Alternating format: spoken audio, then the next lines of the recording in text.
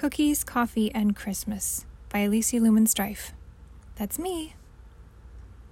For my family and friends in Oregon, I love you. For my military family, wherever you may serve now, I miss you and I hope you are safe. For the loggers, millwrights, truck drivers, and every blue-collar laborer who built our little towns, I pray you are never forgotten.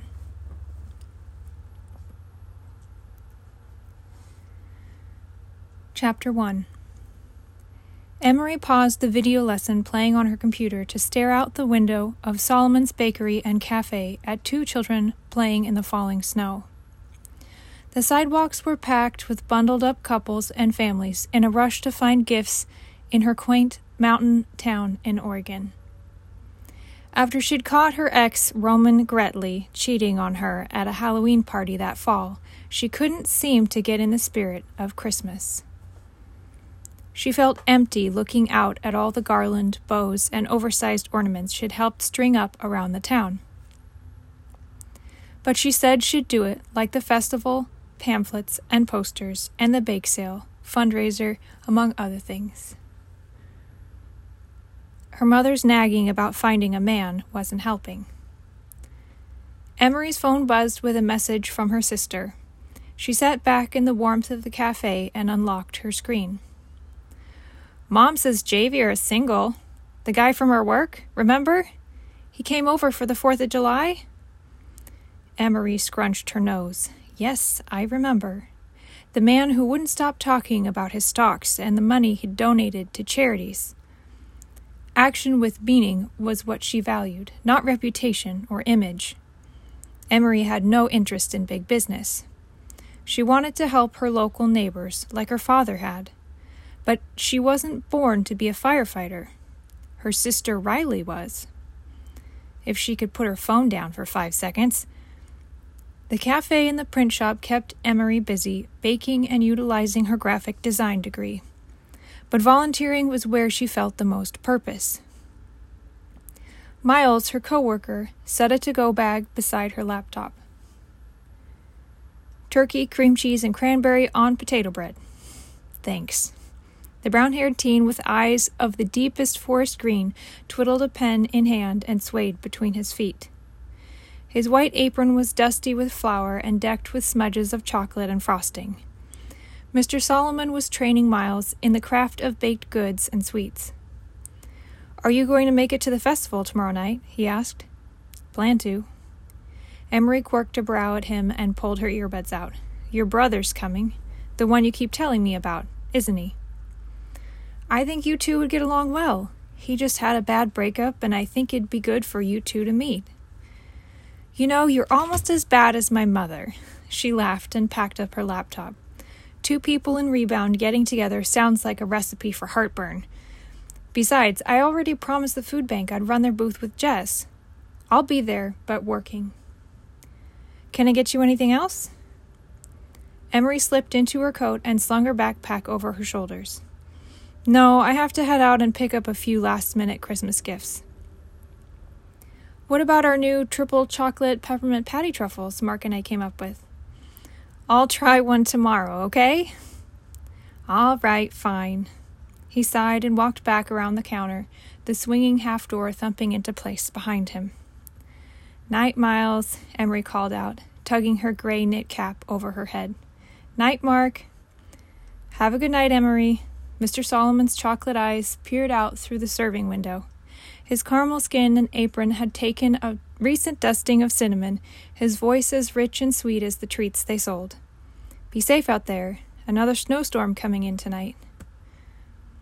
"Yes, sir. Looking forward to the fresh powder on the slopes next weekend." Emery pulled the door open and bumped into another person. Startled, she stepped back. He appeared close to her age, face all smooth angles and deliciously tan like the crisp glaze of a creme brulee. His dark peacoat swished as he steadied her and caught the door. His hands were strong and firm around her shoulders.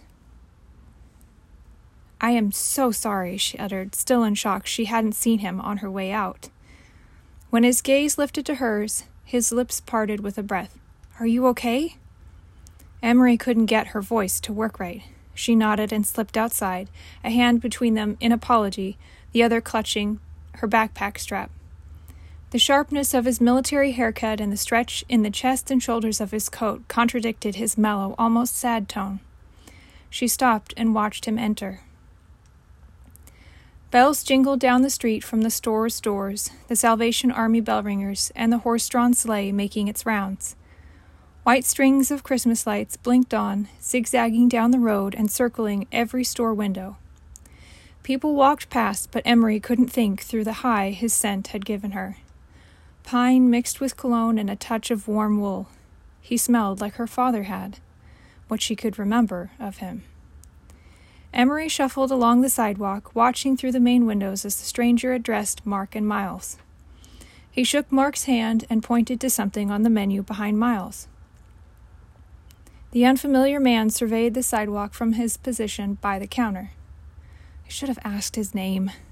Emery squeezed her eyes shut. No, I'm not ready to open that door again.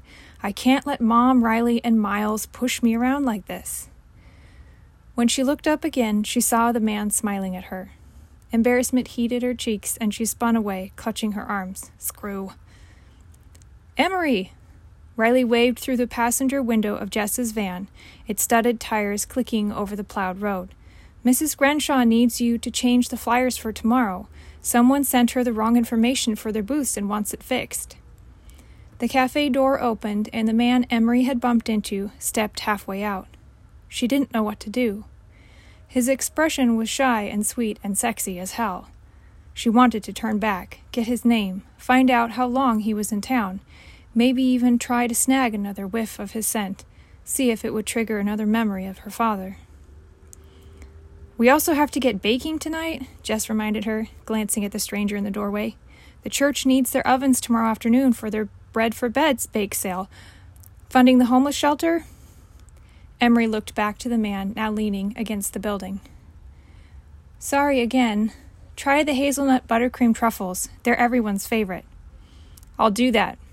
He chewed a lip and shoved his hands in his pockets. Emery stuttered. Come on, Em, Riley begged, the light from her screen illuminating her face and fluffy bomber hat. It's cold out there. Riley was right, but Emery didn't feel cold after she saw him. Reluctantly, she climbed into the back seat, trying to push him out of her mind. But as Jess pulled away from the curb, Emery couldn't stop herself from peeking. The stranger's smile faded as they passed, but he didn't go inside. Emery twisted in her seat, watching him until they turned off near the end of town. Who was that? Jess asked, combing her blonde hair back with her fingers. Someone I ran into, literally. Didn't get his name. Jess winked at Emery in the rear view. Cute. Yeah. Emery pressed her lips together, silencing her giggles. Her sister turned around. Wait, what'd I miss? Emery met a boy, Jess teased. Shush, you. Emery gave her best friend's shoulder a light tap. Let's focus on cookies tonight. Riley whooped. One for you. Don't ruin your appetite for Christmas early, Emery warned. Never, Riley scoffed. That's impossible. You got the recipe? Jess asked. Emery tapped her temple and grinned. Always.